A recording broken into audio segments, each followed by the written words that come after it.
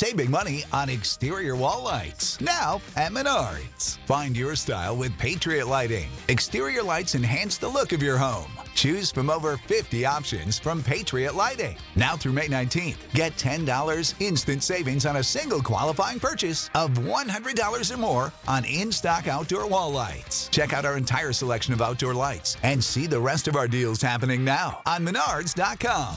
Save big money at Menards.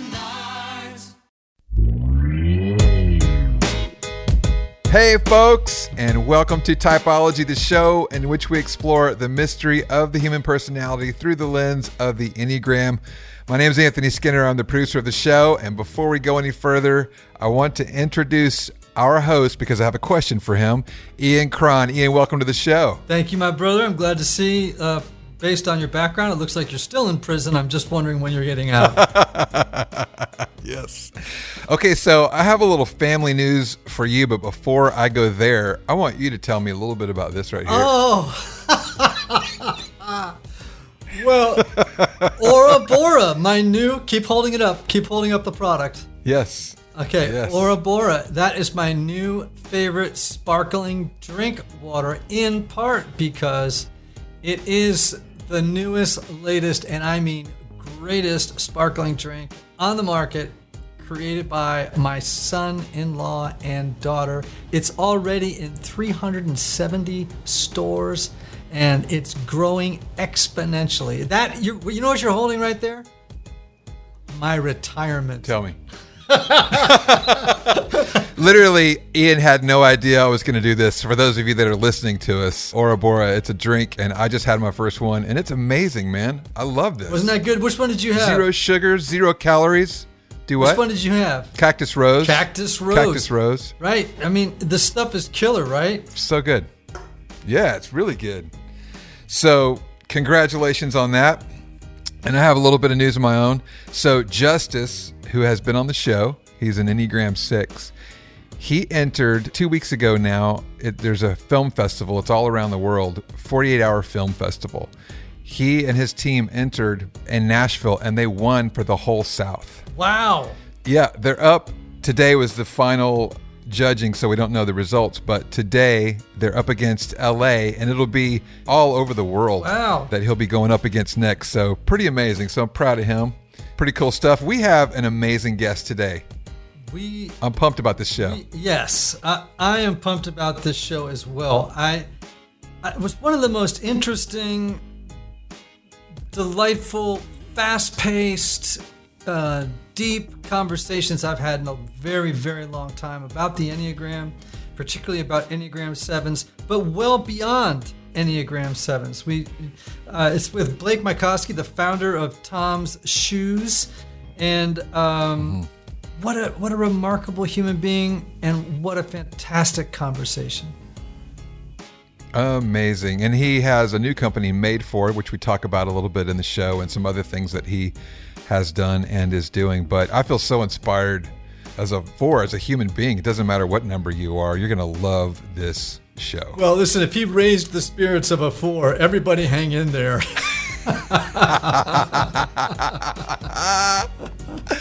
All right, so here we go. Blake Mycoskie. Blake Mycoskie, welcome to Typology. Thanks for having me on, Ian. Man, I have looked forward to this conversation for so long, in part because I follow you on Instagram and you're living my life. Well, I definitely would say I'm living my best life. I've been very blessed, and I get to spend a lot of time with my kids and a lot of time outdoors. And we'll get into why that's so important based on my type. So it'll make more sense in a few minutes. Yeah. Okay, I just want to return to this. I want you to give back my life. Just give it back to me. That's all I want to ask. I see you skiing. I see you surfing. I see you horseback riding. I see you rock climbing.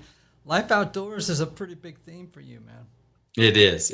And it always has been. You know, I grew up being a really competitive tennis player, so I was much more focused in my outdoor activity with one sport. But once I realized I wasn't going to be a professional athlete, I kind of turned that passion for athleticism and being outdoors to a myriad of activities. And one thing I learned from Yvon Chouinard, who's the founder of Patagonia, he really has this great philosophy around activities of you can actually get to about 75% of your proficiency pretty quickly, and you can enjoy a lot of the things that way versus trying to master something and then you have to give your whole life to it. And so I've kind of went from the mastery philosophy when I was age 10 to say 20 to this idea of I'm really happy being 75% of my potential proficiency in many activities. Wow, well, I think that's pretty wise. That's pretty wise. So let's just jump right in on some Enneagram stuff. Okay. Great. So when did you first learn about the Enneagram, and how did you determine your type? Yeah, so it's so interesting. I was actually being interviewed. I don't know. I think it was for Esquire magazine or GQ, one of the men's magazines. And the interviewer came to my ranch here in Jackson Hole. This is 2 years ago. And at the end of the interview, he said, "Oh, by the way, what type are you?" And I was like, "Blood type?" And he's like, "No, Enneagram." And he just Enneagram rolled off his tongue as if like that was the most common thing to know. And I had never heard of the Enneagram. And so I said, "I have no idea what you're talking about." And then he was like so excited to share with me, as so many people who have benefited from the Enneagram work. And he said, "Well, it's this test and and this this system." And he started explaining it, and I was like, "Okay, well, like I'm interested in that." And he knew through interviewing me that I had a love for Richard Rohr, and so he said, actually, Richard Rohr wrote a book about the Enneagram, and so I would recommend taking the test and getting the book simultaneously. And I did exactly that. I ordered the book on Amazon the next day. I went to the Enneagram Institute and took the test. And like within a week, I was deep into discovering my type. But the interesting thing about my type was I was almost tied between a 7 and a 3. And when I read both of them, that made a lot of sense to me. But what really helped me understand that I was actually a 7 and not a 3 was, from my understanding, the 3, the achiever, their kind of main fear in life was failure. And a lot of the drive that they had was to get status and show other people their success. Where the 7, oftentimes many 7s became entrepreneurs and were very driven, but their main drive was for freedom and their main fear was boredom. And that resonated so much with me. Like I never started any companies to make money or to impress others. It was all that I wanted to have my own freedom. And I also was, deeply afraid of being bored from a vocational standpoint. And so as soon as I had that distinction, I was 100% clear that I was a 7, not a 3. What does right away, I want to ask you the question, what does freedom mean to you? Yeah, it's such a great question. And that the answer to that is so nuanced, I think, and changing. And as my kind of spiritual growth continues to unfold every minute of every day, I think today I would answer freedom is, especially with regard to my journey as a 7, is really being present, not having the manic need to continue to plan the next thing and the next thing and the next thing.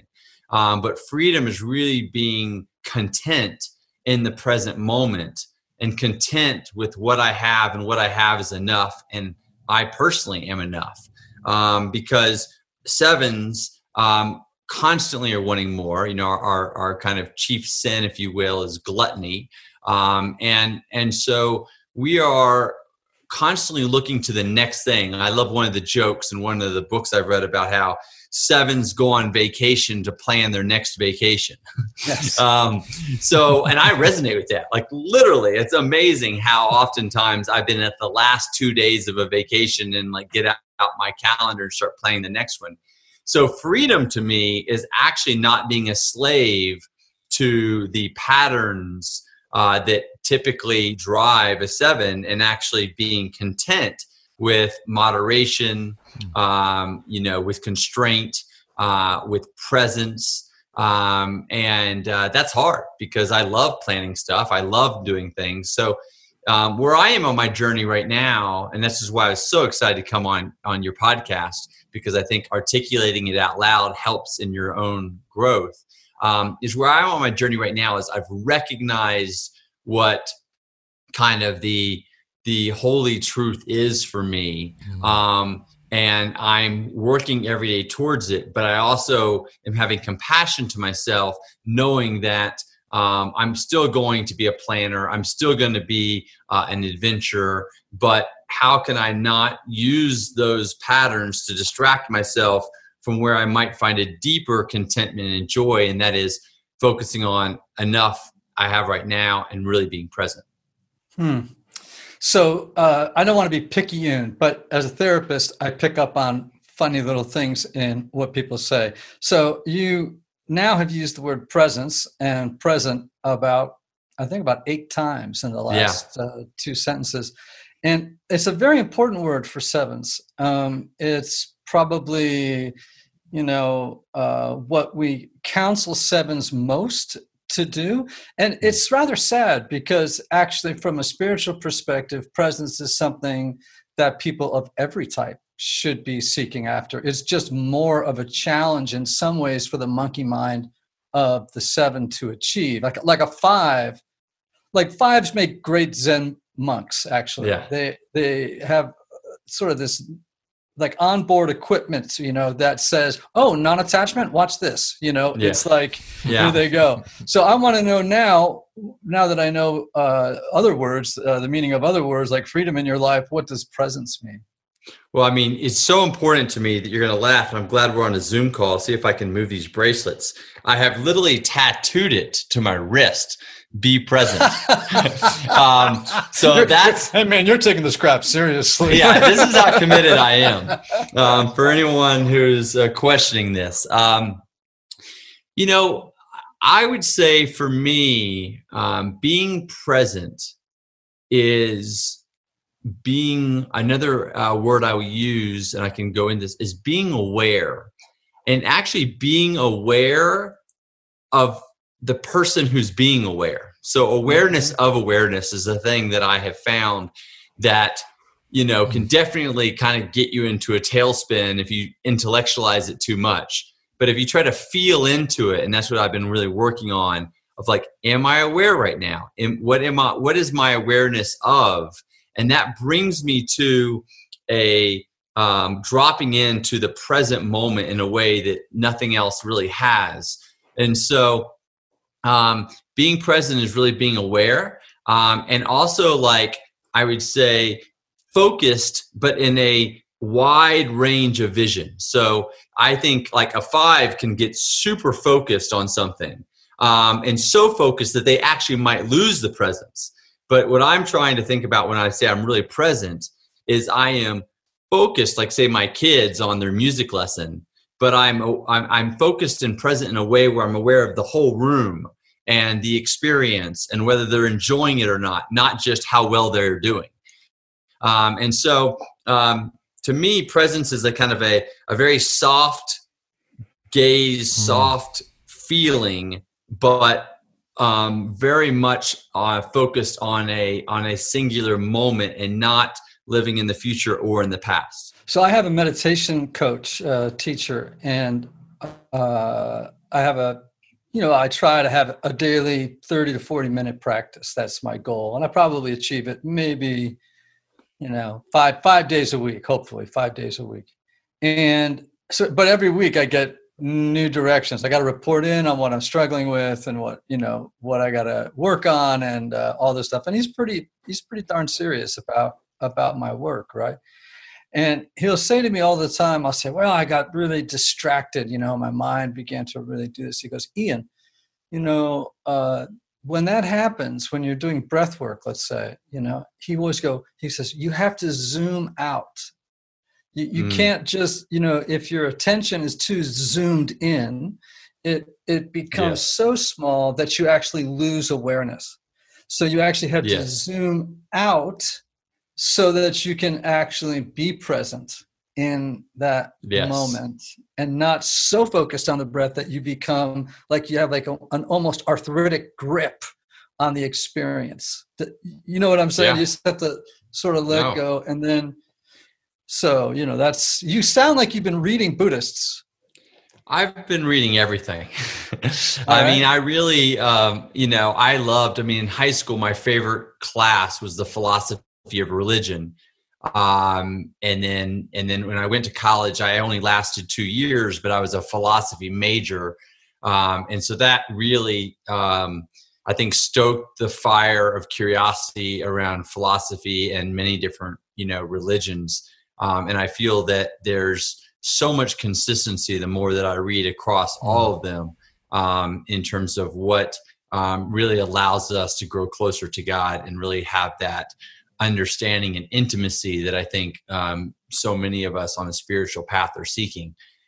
So, I do really love a few of the Buddhist concepts. I'd say the one that I'm probably most recently connected to is that suffering is one of the paths to God. And that, that suffering is not something to be avoided, but to really be welcomed. And to really see suffering as a teacher. And so, I've had some ups and downs over the past few years, and I can definitely point to some of the valleys that I've been in and the most challenging moments as the great catalyst for my growth. And so I really appreciate that that one of the noble truths probably more than any of the others. So can I ask a question? Yeah, go ahead, Anthony. Yeah, I'm just wondering, as a 7, because the basic fear of the 7 is to be in pain, and now you have this revelation of the gift of suffering. Like, how has that impacted your life as a 7? Like, what does that look like? Well, I think this is why it's interesting because, I got exposed to the Enneagram 2 years ago, kind of went fast and deep into it, and then kind of in some ways thought maybe I learned what I needed to learn. And then now I've really come back to it and been just, kind of really focusing on it again, because I have gone through this phase of suffering and I've kind of come out and realized that, like, maybe for the first time in my life, I didn't run from it. I didn't try to distract myself with a bunch of fun of activities. I actually, experimented with going totally sober, not drinking any beers or wine for a while, so that I could just feel every aspect of the challenges that I was going through. And specifically, I went through divorce. So it was a pretty traumatic start, but an actual beautiful finish. We did this conscious uncoupling program, and now my ex-wife and I are literally best friends. We have so much fun together when we share the kids, and we have a great relationship. But it started with some real suffering and recognizing after 7 years of marriage and lots of therapy that it just wasn't going to work, and that I had to make a change. And so I probably for the first time in my life just felt it and just sat with it and didn't try to distract myself. And so now that I've done that, I'm really curious about how I'm kind of, beginning to mature in my 7 type and leaning towards more some 5 tendencies. And I'm really grateful for that. So it's really been a beautiful kind of last year of my life in this journey. Our listeners have heard me say this before, but there are certain things always worth repeating. And that is that when the Buddha taught that life is suffering, there's so much confusion about what that word means, from people who haven't studied. And literally what it means is the feeling of not at homeness. Yeah. It's this feeling not belonging. Yeah, this feeling, there's always a feeling of dukkha, this feeling that I'm not at home. I'm not at home in my skin. I'm not at home in the world. And actually, it's also a very Christian idea. Yeah, so sure. Like we're always looking for some far off country. There's something in us that's longing and yearning and wanting or pushing away, or But actually, I was listening to something right before this interview. It was a podcast called Wild Heart, which is this Buddhist podcast. And the guy was talking about how one of his teachers used to say that essentially one of the statements that characterizes the human condition is, I want. And there's just always, everything begins with, I want, you know?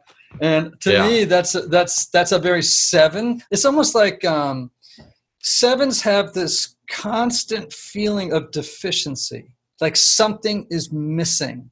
Something in the next moment will have something that is deficient in this moment, and I have to race to that moment to find my at homeness. Yeah. It's so interesting that I want in the sevens. And, you know, one of the things I love about the Enneagram too is that we can really only know the world from our perspective. And it really helps us understand that we are unique. I mean, if you divide the world by 9, at least 11% of us share our number. And so I can now understand when people don't have that like manic drive for more or wanting that I have. You know, everyone has a little of it because we have a little bit of all the numbers. But now I can really understand like why a 2 or a 1 just sees my like activity schedule as totally neurotic.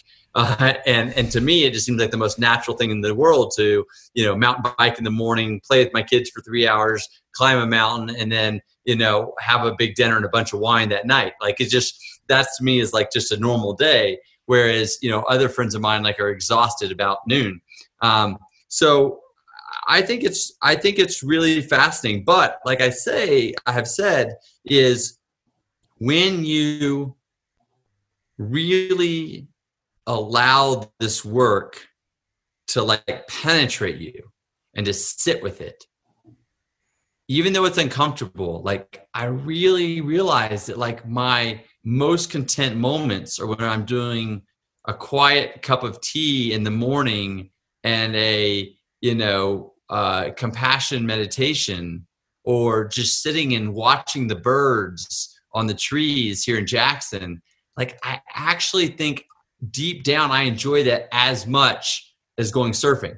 And so that's really starting because I'm allowing that to happen and allowing me to not be a slave to the identity that I created the first 40 years of my life, both to the outside world and internally. And that's when I think the work really starts to transform you. When you're curious about what it would be like to not just. With everything you have on your plate, earning your degree online seems impossible. But at Grand Canyon University, we specialize in helping you fit a master's degree in education into your busy day. Your graduation team, led by your own GCU counselor, provides you with the personal support you need to succeed. Achieve your goals with a plan and team behind you. Find your purpose at Grand Canyon University. Visit gcu.edu. Be the way you've been. Yeah, you actually stole a question from me, and that was that people, not so much necessarily in the Enneagram world, although I guess so, but certainly people like Byron Katie, for example, or others, they talk about the importance of doing the work. And whenever they say the word work, it's always capitalized. Yeah, you're right. And so what, if anything, and I think you partially answered it, but I'd like to hear more about it, especially through the lens of the Enneagram. What does the work mean? Because I think it confuses people. They're like, sure. What does that mean? So I'm so glad we're on Zoom. So just below the Be Present tattoo, I only have a few tattoos. It's going to sound like I have them all over my body. I think I have 5 total. But just under that, you can see here, it says, do the work. And you know what's so funny is that I'm spending this entire podcast interview nailing tattoos that you have that I didn't know about. I love it. But it shows the authenticity of the commitment, right? I actually got the do the work tattoo first, and I got it after I did the Hoffman process 4 years ago. I don't know if you're familiar with Hoffman or not, but it is an incredibly transformative 7-day process that really helps you understand the patterns that you adopted from your parents and how those are causing you to, kind of live a life of maybe not freedom, because instead of consciously making decisions and being the person that God created you to be, you're living out so many of these patterns that you did to either receive the love or the attention of your parents. And so do the work out of the Hoffman process, which I think is exactly what Byron Katie's speaking about, and exactly people who are involved in really using the Enneagram to transform, is, to me, doing the work is, it's one thing to obtain the knowledge, but it's another thing to commit to actually putting the knowledge into practice in your life, and often a very uncomfortable way. And so, doing the work, I'll use a very personal example. So one of the things that I recognized through Hoffman was I received so much attention. I was the first child in my family, and I was also the first grandchild. And my mom did not work at that time. And so her entire life and pride revolved around me, this firstborn. And I experienced that very strongly. And so a lot of good came from that. I developed a lot of confidence in myself. I had a feeling of always being loved and supported. But one thing that happened was I got so used, especially with relationship with women, of being the absolute center of attention, the center of orbit of the world, that created some patterns that were really limiting in the relationships that I could have going forward. And one thing that I uncovered through a deep meditation in Hoffman, which I found to be almost silly and actually seems now embarrassing to share, but it's worth pointing out what doing the work means, is I recognized that it was so ingrained in my head that I actually didn't even feel comfortable. It wasn't that I liked being the center of attention, but I actually didn't feel comfortable in group settings until it was established that I was the center of attention. And the best example I've ever been able to give with people at this, and it's so ridiculous, is I love skiing and snowboarding. And so you get on chairlift with 4 strangers every time you ride a lift to the top of the mountain. And I got so good at manipulating the conversation so that within 2 minutes of this ski lift, they would have to ask me what I do for a living, in which I would be able to say, I'm the founder of Tom's, in which they would tell me how great I was. And literally, it was so unconscious. But once I did this work, it was so conscious that now every time I get on a ski lift, I do everything possible to not have them ask that question, and so that I can just connect with them in other ways that don't monopolize the attention or the conversation. And that might seem like a small thing to some people, but to me, that was a real transformation in how I can show up and be present in group settings, and how I can, kind of disintegrate this need to always be the center of attention, because it's fine sometimes, but it was also probably really limited my ability to connect with people in other times. And so that's an example of what I would call doing the work, is taking a knowledge of something and then actually implementing in your life, even when it's maybe uncomfortable or doesn't feel as good, because that's where the suffering, and that's a small amount of suffering, but comes to a deeper connection to your true self. So interestingly, and I don't encourage it all the time, but we can sort of draw, I would call dotted lines between types and certain pathologies, right? Yes. So you could say ones, if you wanted to, were sort of at their unhealthiest, obsessive compulsive personality disorders, and 2s were histrionic personality disorders, and 4s were borderlines, and 5s were schizotypal, and I could go on and on and on, right? What are 7s? Narcissists. Yeah. Okay. Totally.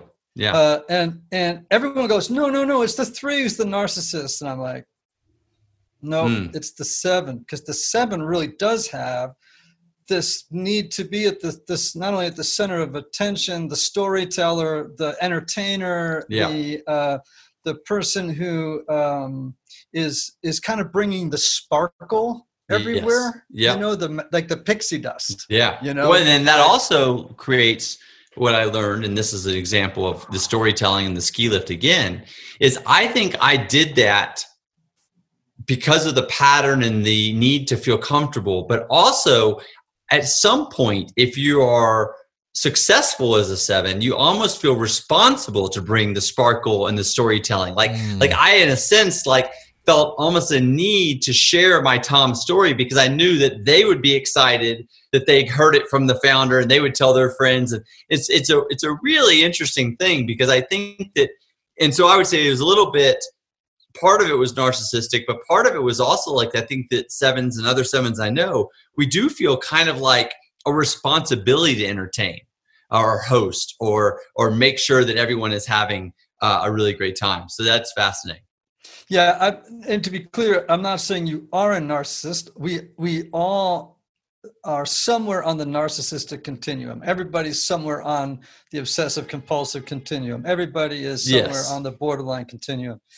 But narcissists do tend to be a little bit more florid. You know, they tend to, you know, if here's dead center, they're just a little bit maybe higher on a scale, you know, somewhere up around here. And one of the things I want to encourage people to remember, and this is true for all types, that when a person is doing their work, it distresses people around them, because you are interrupting the circuit of behavior that they have grown used to for as long as they've known you, right? Yeah. And so it's almost like, well, are you depressed today? How come you're not talking as much? How come you're not as funny? How come you're not as this? Did you experience that from resistance from people at all?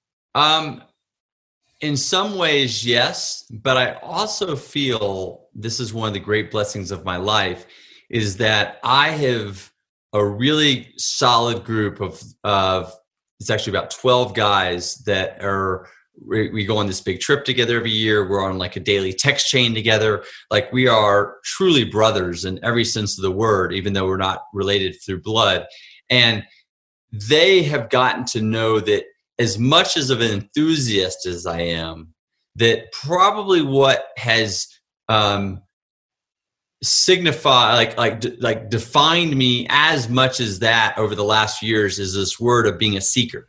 And so they have been able to see that when I'm not playing out the traditional patterns and roles of the 7 that they have gotten to know, that they appreciate, in a sense, the courage or the experimentation to do the work and to be different. So I really haven't had much resistance at all. And then, and I would say some of the people that are the closest to me, they actually are the ones that, not even knowing anything about the Enneagram, have regularly encouraged me to be more present, be more still, really, slow down. And the best one of all is my 5.5-year-old. He, about a year ago, he said, "Dad, you're always rushing. You're always looking for the next thing to do." And I was like, whoa. Wow. That is like exactly the work that I'm working on. And it really, I think, encouraged me to even take some of the wisdom from the Enneagram even that much more seriously. If a 5-year-old can pick up on it without ever knowing about the Enneagram in the book, then there's deep, deep truth in there.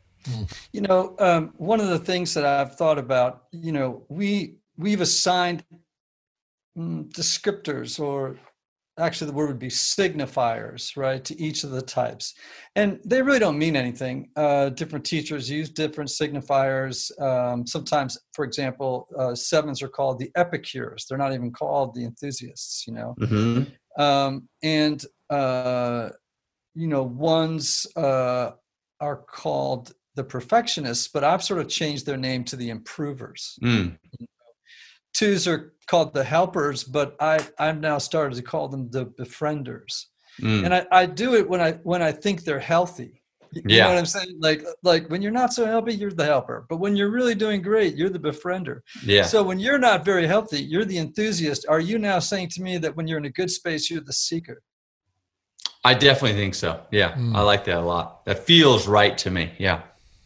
So maybe I have to sit down and do this for all 9 numbers. Like when you're not in a great space, this is what you're called. Yeah. And this is, when you've kind of transitioned into a place of awareness, of presence, of self-observation, developing an inner witness who can say, uh-oh, I'm moving in the wrong direction, that has a different signifier. I recognize the limitations of labels and how they can sometimes be pathologizing in some way, but they are a little helpful in some way. Oh, I think they're so helpful. And I think that the way that I, have told people that when you really know that you've nailed your number and that the Enneagram has the potential to really do some transformative work is when the label that has been assigned to you, that when you hear it, you really don't want to get rid of it. So like, I still love that I'm the enthusiast. So even though that's where I am when I'm not in my highest state, it's really hard for me to see that as a negative still, because so much of my identity in my life and my joy at a certain level has come from climbing mountains, surfing big waves, entering in highly charged romantic relationships. I mean, whatever you can label it. And so it's taken time to really start looking at that and say, yeah, that was level 1 of the video game. And that was a great level and it was fun. And I always will remember that level, but I'm going to get bored if I just play this level. So in some ways, it's actually, I just thought of this. This is why I love podcasts, is I feel like they're like therapy sessions. So I just had a realization that I don't think I've ever had, because I just said it. I, as a 7, are afraid of boredom. But what's beautiful is now I see that continuing on in the pattern of the enthusiast could actually be boring. So it's, so acting out as the enthusiast and doing all these activities and wanting more and always needing the 3rd glass of wine instead of being content with the 1st or the 2nd. Just living that way autonomously actually feels kind of boring to me now, because seeking and transforming and living with moderation and purposely creating constraint in my life seems so much more exciting. And that's when I know that this work is really kind of taking hold inside me. It's one of my closest friends is a 7, and he really is a Wall Street legend. I can't say his name because it's actually quite well known, but he is one of the most 7 human beings I have ever met in my entire life. Yeah. And one time he said to me, and I say this because you're mentioning romantic relationships, and I want 7s to hear this. He said to me one time, he said, knowing the Enneagram, he said, I realized looking back that I actually didn't love, he's had several wives. He said, I actually didn't love my first wife. I was just in love with the idea of being in love. Wow, that's powerful. Yeah, it was like as if love were a fascinating new idea. Yes. Like, as a 7, an experience. It was a new experience, yeah. And it was fascinating, and of course, it wasn't conscious, but he confused the experience with the person. Yeah, for sure. Mm-hmm. Or tried to just fit a person into the experience he wanted to have, and if that person willingly went into that, that makes a lot of sense. So let's take a turn for a second. Sure. People tend to stereotype 7s as, air quotes, the fun people. Right? Yeah. But there's and I, by the way, have a 7 son. You remind me very much of him. He's 22 years old, and the two of you, if I put the two of you in the same room, I'm afraid of what might happen to the universe. But you are sort of stereotyped as the fun people, but there's a serious, even very dark side to 7s that doesn't get talked about very much, right? And I'm just curious how the dark side manifests itself in you, if in fact it does. I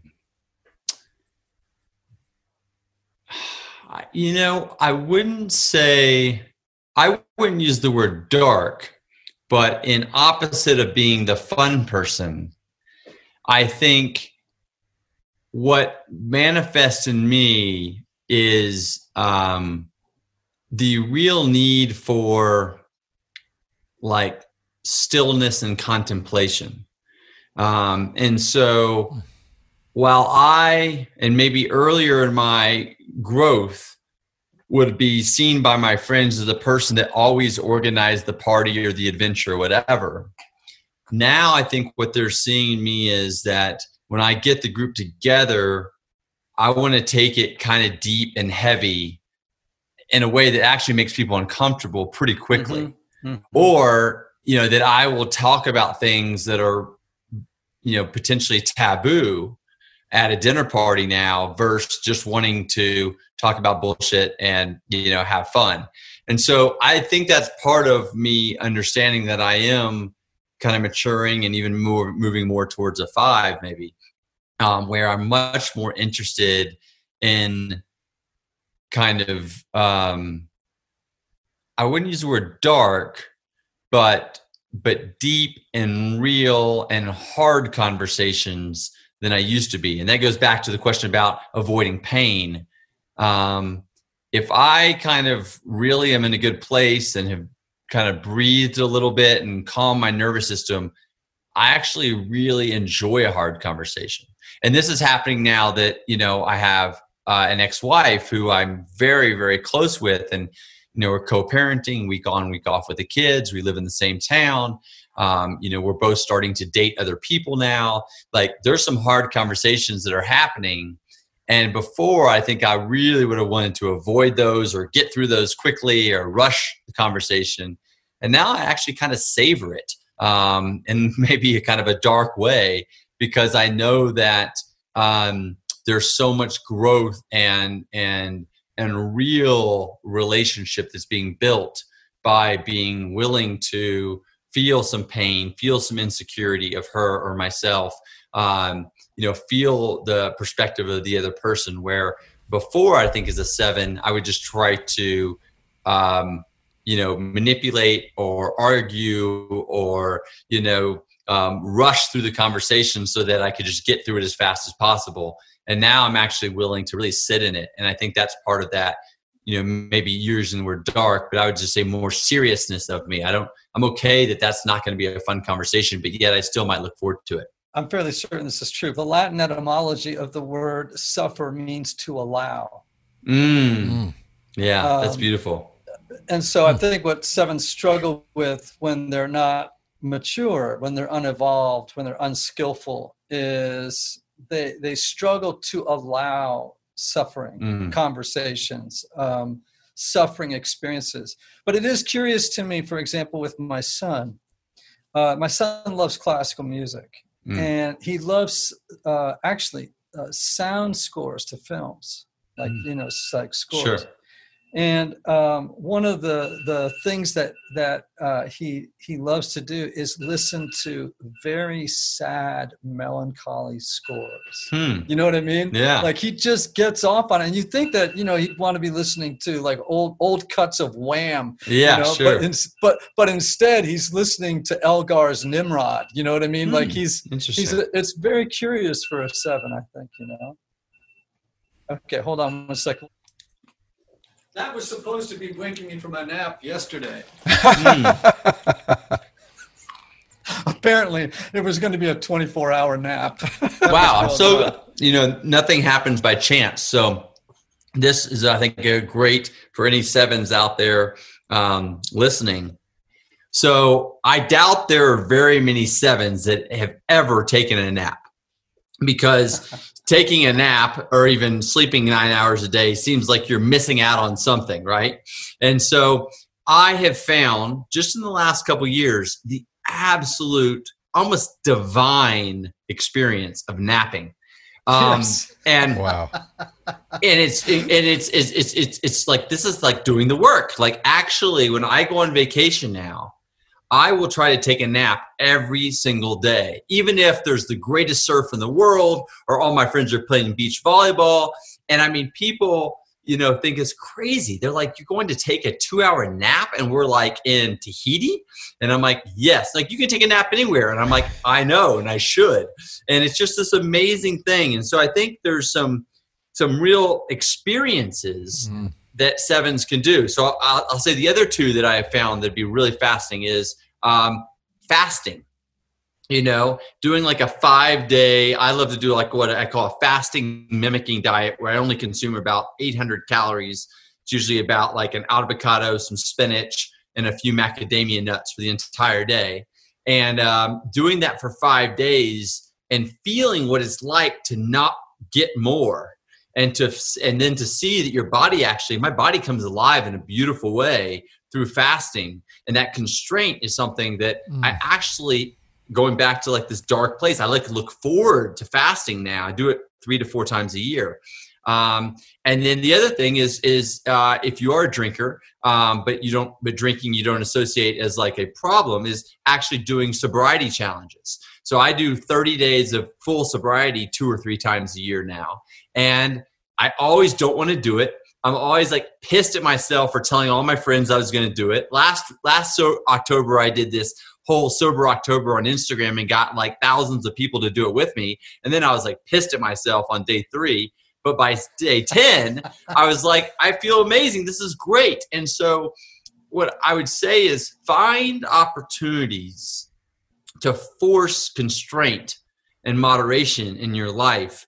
And it will always be something you don't feel comfortable with, but a day or 2 into whatever it is, you're gonna just your soul just lights up. And so those are 3 things that I found are incredible practices that I would say all 7s could benefit from. Well, you've given 7s a tremendous amount to think about, and now we're going to have a conversation about something that I'm really fascinating in. Okay. In part because I've done a lot of reading about it, and it's something that it actually fascinates me from a therapeutic standpoint, but not necessarily one that's not from a spiritual standpoint. And that is that you're funding the Center for Psychedelic and Consciousness Research at Johns Hopkins University. Yes. And I want to know where that idea emerged from. Sure. Well, the idea really emerged from a couple of, I guess, a confluence of events in my life. So one of the events in my life was I was going through a challenging time back in 2016, 17. I had sold half of Tom's. I stepped down as CEO. We had our first child. I was feeling a little bit rudderless in terms of my purpose. I wasn't working, as much as I used to. And I just kind of, for the first time in my life, felt a little bit depressed. And I was kind of trying to figure out a way to snap out of it. And I did not want to go on antidepressants. There's something inside of me just didn't feel like I wanted to sign up for something that potentially I could become dependent on. And so a friend of mine said, have you ever, tried any psychedelics? Specifically psilocybin and ayahuasca. And I said, no, I've never done drugs in my life. And they said, well, we don't really call them drugs. We call them medicines. And if done in the right therapeutic setting, they can be incredibly helpful in kind of opening up people and getting them out of a potential funk. And so I went down to South America in Peru, and I did ayahuasca. And it was an incredibly powerful experience for me. I mean, I've always had a deep faith in God and connection to Jesus. But this took it to a level that no reading Richard Rohr ever could do. It was truly transformative. Now, I want to say for listeners who are listening really quick, I would not recommend your first experience to be ayahuasca. There are many other smaller steps to take. I would start with going to South America and doing psilocybin, which is also known as magic mushrooms, in a therapeutic setting. And you might never even need to get to ayahuasca. Ayahuasca is like, having knee surgery when all you really needed was physical therapy. So I just always want to say that. But I did have a great experience. And then that opened my just curiosity, my seeker in me, to want to understand how this could be helpful to people. And that led to watching a bunch of documentaries, reading a bunch of books, really connecting with my dear friend Tim Ferriss, because I remembered him talking about this. And so we had some long dinners and talked about his experiences. And ultimately it was Tim that said, hey, like, as a philanthropist and as someone who wants to address some of the mental health challenges in our country, there is, in Tim's words, a historic opportunity to be a part of a few different donors to potentially move this to the place where it becomes legal in the United States in the therapeutic setting. And they can help people with a host of issues, from the opioid crisis to depression to, end of life fear and anxiety and stress. And so I saw it as a incredible opportunity to put philanthropic dollars on something that was truly cutting edge.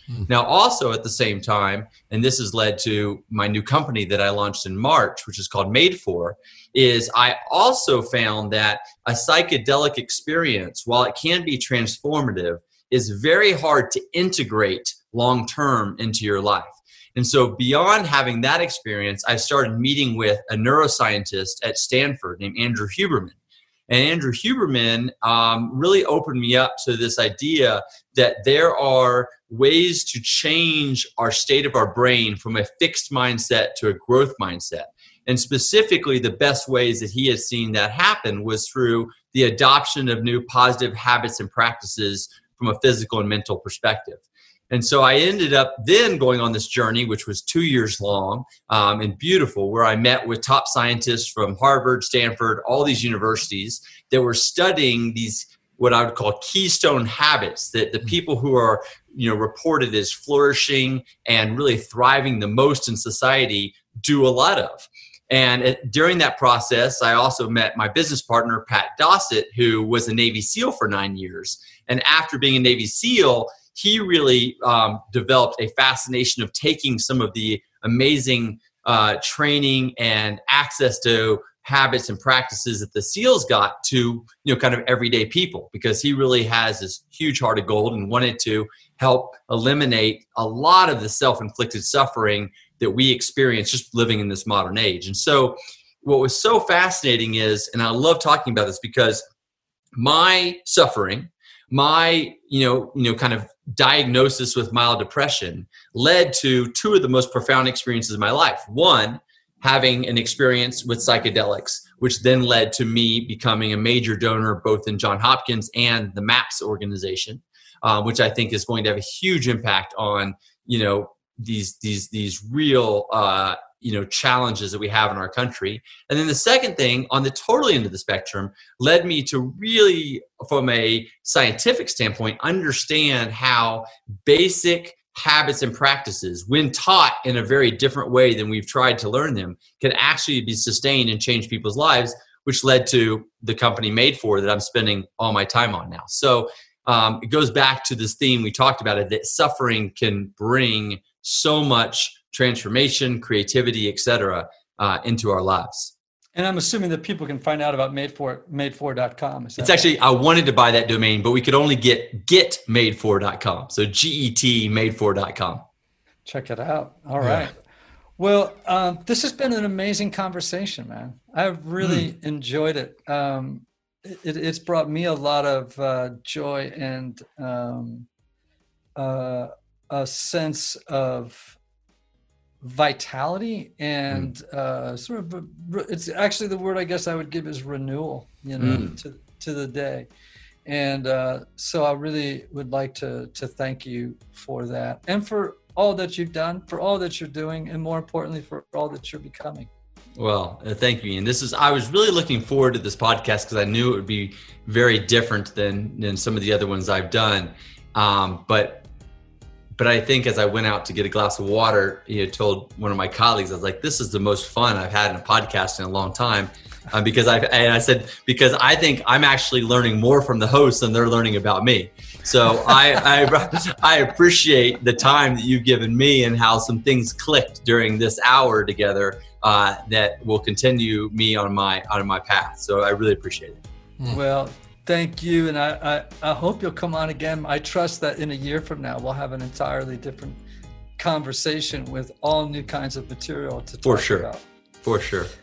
Typology listeners, once again, we love you. We're grateful for you. We're thankful that you have chosen to come on this journey of self-discovery with us. And remember the words of the great Oscar Wilde: be yourself, everybody else is already taken. Until next time.